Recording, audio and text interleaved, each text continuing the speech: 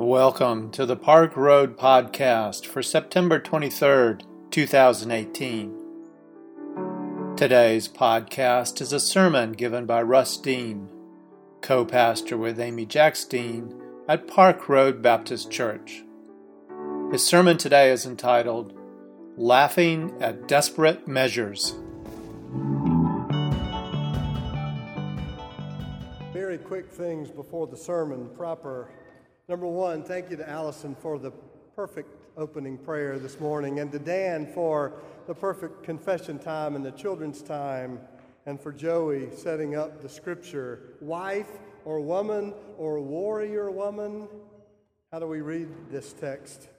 Number two, I served a church in Birmingham before coming here. Our cook was named Clarice, and if I would go to the kitchen looking for something, go to the pantry, invariably I couldn't find it. And every time Clarice would look at me and say, "Men can't find nothing."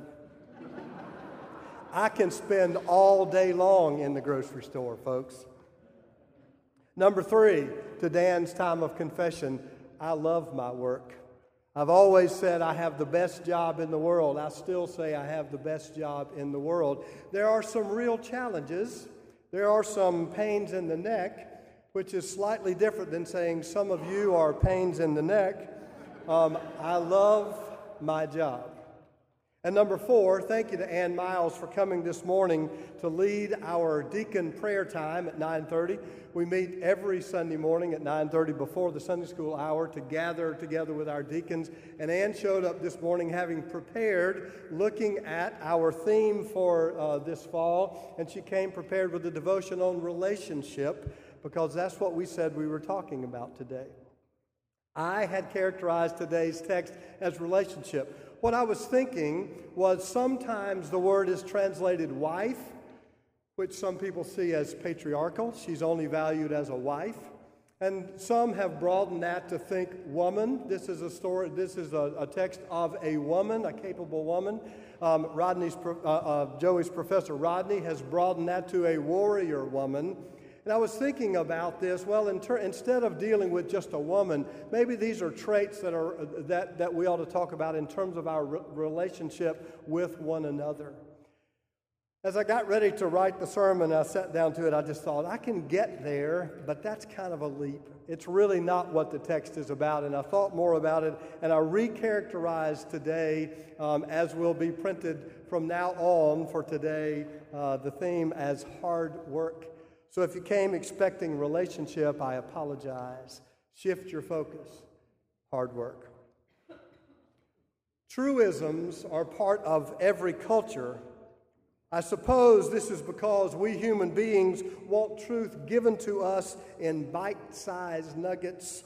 A penny saved is a penny earned. I get that. Haste makes waste. Idle hands are the devil's workshop. The highway to hell is paved with good intentions, though I hope not. I have done a lot of paving in my lifetime. If you were among the few who braved the waters of Hurricane Florence and paddled to church last week, you heard me say, however, that the simple truth is that truth is never simple. Today, I want to begin by reminding you that some truth isn't even true. Ignorance is bliss? No. There is never real happiness in being oblivious. Hard work pays off? Not always. Cleanliness is next to godliness? You know, someone's mama just made that one up to get them to clean up their room, Katie. God helps those who help themselves? No, Jesus says God helps everyone. Winners never cheat. Cheaters never win. We could only wish that were true. Sticks and stones may break my bones.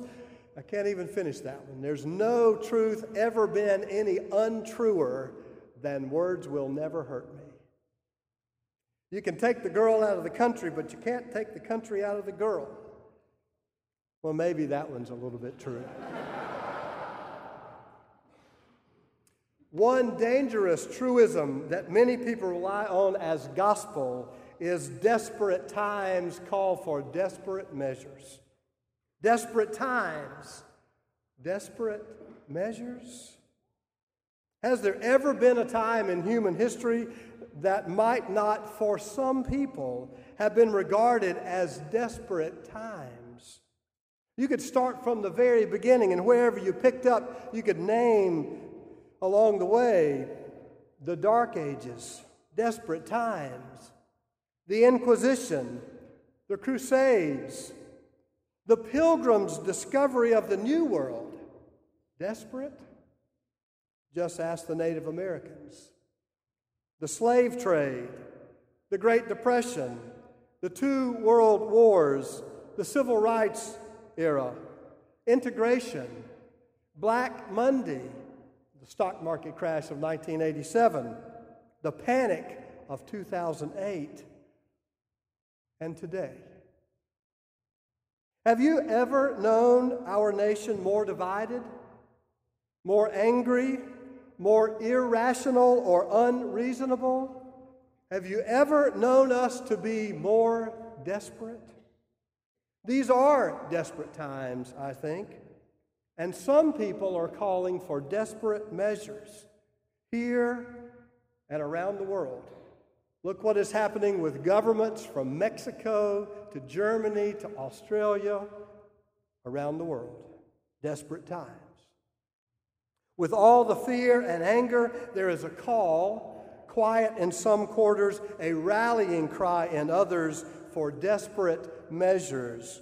Be hard, be mean, stand firm. We need more law and order, more walls, more bombs, more jails. We need more deportations, more arrests, more surveillance. We need more patriotism, more fundamentalism, more power, more money, more rights, more. And this is nothing new. The call for desperate measures is as timeless as it is universal. And people of faith must resist the call for desperate measures. We are not supposed to be desperate. We are supposed to be faithful. Do not be duped. Followers of Jesus, do not be misguided. Those who dare to believe in the peace of God, do not be led astray. Desperate times do not call for desperate measures. Do not let your hearts be troubled, Jesus said, neither let them be afraid. Desperate measures are enacted by desperate people. Desperate times call for steady, consistent, faithful measures. Believe in God, Jesus said. Believe also in me. Desperate times need faithful people. We must not trade our birthright of promise for a pottage of cheap prosperity and hollow peace. Now, at the risk of insulting you, I want to read for you the quotation that's printed as your opening meditation in the bulletin today. Desperate times do not call for desperate measures. Taking desperate measures would imply that you have already given up and that you are only trying the easiest, most convenient way out. You know, the simple truth is that truth is not simple. However desperate it may be, it does not stray from the fact that it is not the only option. You need to be strong and fight through. You need to know that desperate measures are a sign of weakness. You never truly fulfill your goal if the path of fulfillment is in desperation. Get your hands dirty and shoot for the undesperate measures, and you will find that it isn't so bad after all. The wise, capable warrior woman of today's text seemed to know instinctively the untruth of desperation. We might summarize the whole text from Proverbs with those last few words from the meditation. Get your hands dirty and shoot for undesperate measures. Jesus knew that same wisdom when he said, "Whoever puts a hand to the plow and looks back in fear or anxiety, whoever looks back is not fit for the kingdom of God." The future is in front of us. The only way to get there is plowing our way one undesperate row at a time. Consistent, steady, faithful. The driving force of desperation is fear. I have never known a time when people were more afraid. Some are afraid we are not rich enough, and some are afraid our extreme wealth is the heart of the problem. Some are afraid democracy is dying, and some are afraid it doesn't matter, we must put America first.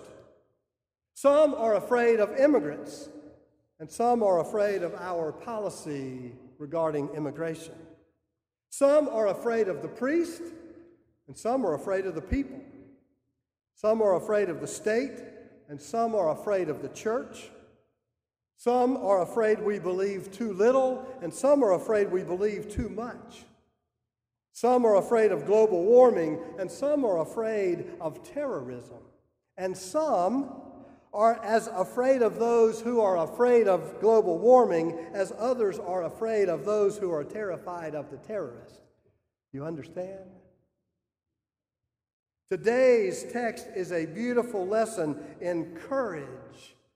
The courage that comes from making a good life just by putting your hand to the plow and not looking back. This capable woman is not afraid. She laughs at the time to come. While others are cowering behind acts of desperation, she is busy doing the work God has given her to do. Her life is a picture of consistency and the good work of a good life. She is hardworking, industrious, indefatigable. Her lamp does not go out at night. She is creative. She perceives that her merchandise is profitable. She pushes beyond the bounds of what is expected of her, of what is acceptable for her. In an age when women were considered no more than property, this woman dares to become an entrepreneur, an investor. She considers a field and buys it. She is visionary. Like the ships of the merchant, she brings her food from far away. She is generous. She opens her hand to the poor and reaches out her hands to the needy. She is compassionate. The teaching of kindness is on her tongue.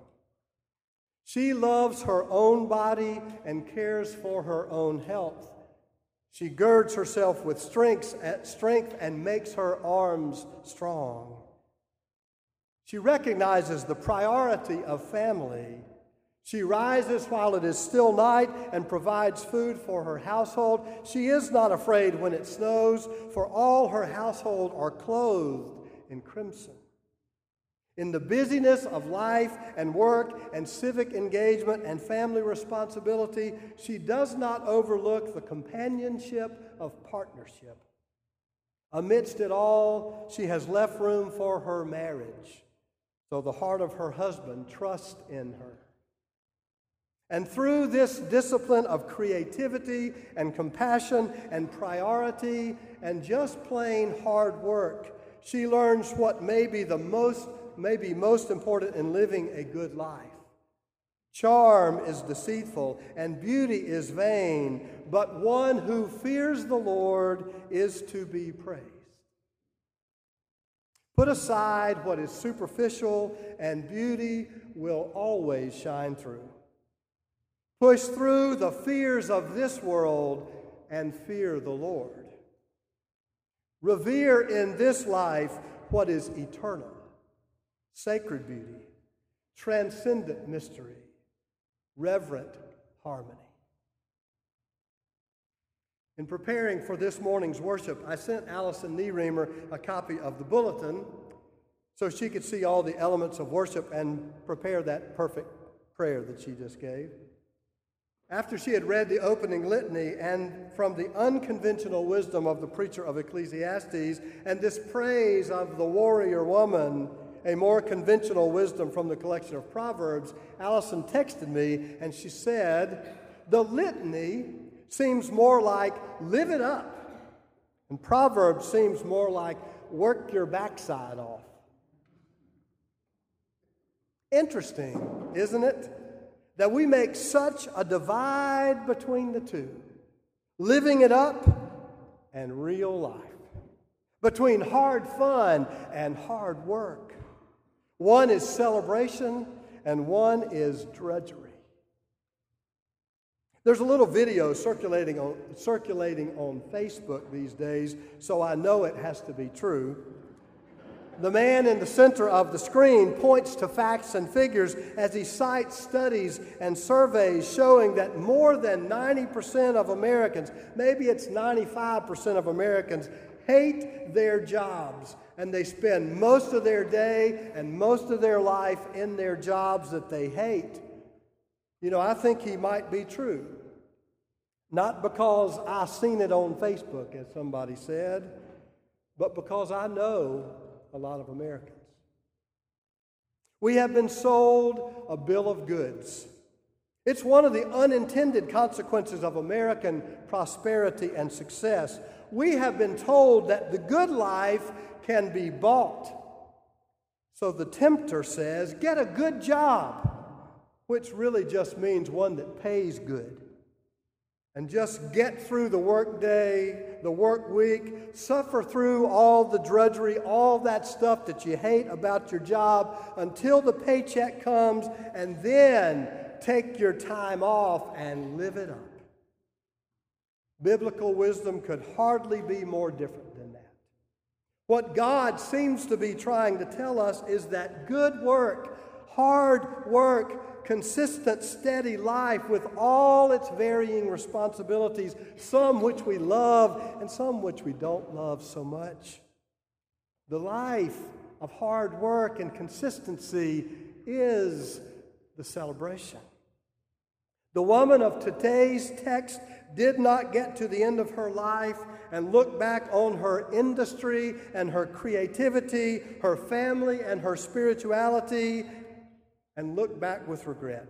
She did not say, "Oh, I wished I'd lived it up." I think she just said, "Thanks be to God." In these difficult, desperate days, the message from Scripture is clear. Have faith, work hard, laugh at desperate measures. The future is in front of us, and God is with us today, tomorrow, forever. May it be so. Amen.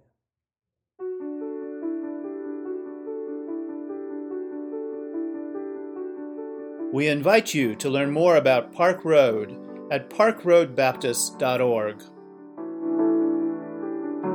Park Road is a progressive faith community located in Charlotte, North Carolina, encouraging independent thought, community service, social justice, and interfaith understanding. Today's podcast was produced with production help from Hugh Ashcraft, Brian Smith, Bruce White, and Rich Dower. Our theme music was composed by Brandon Michael Williams. Thanks for listening today. Grace and peace to you.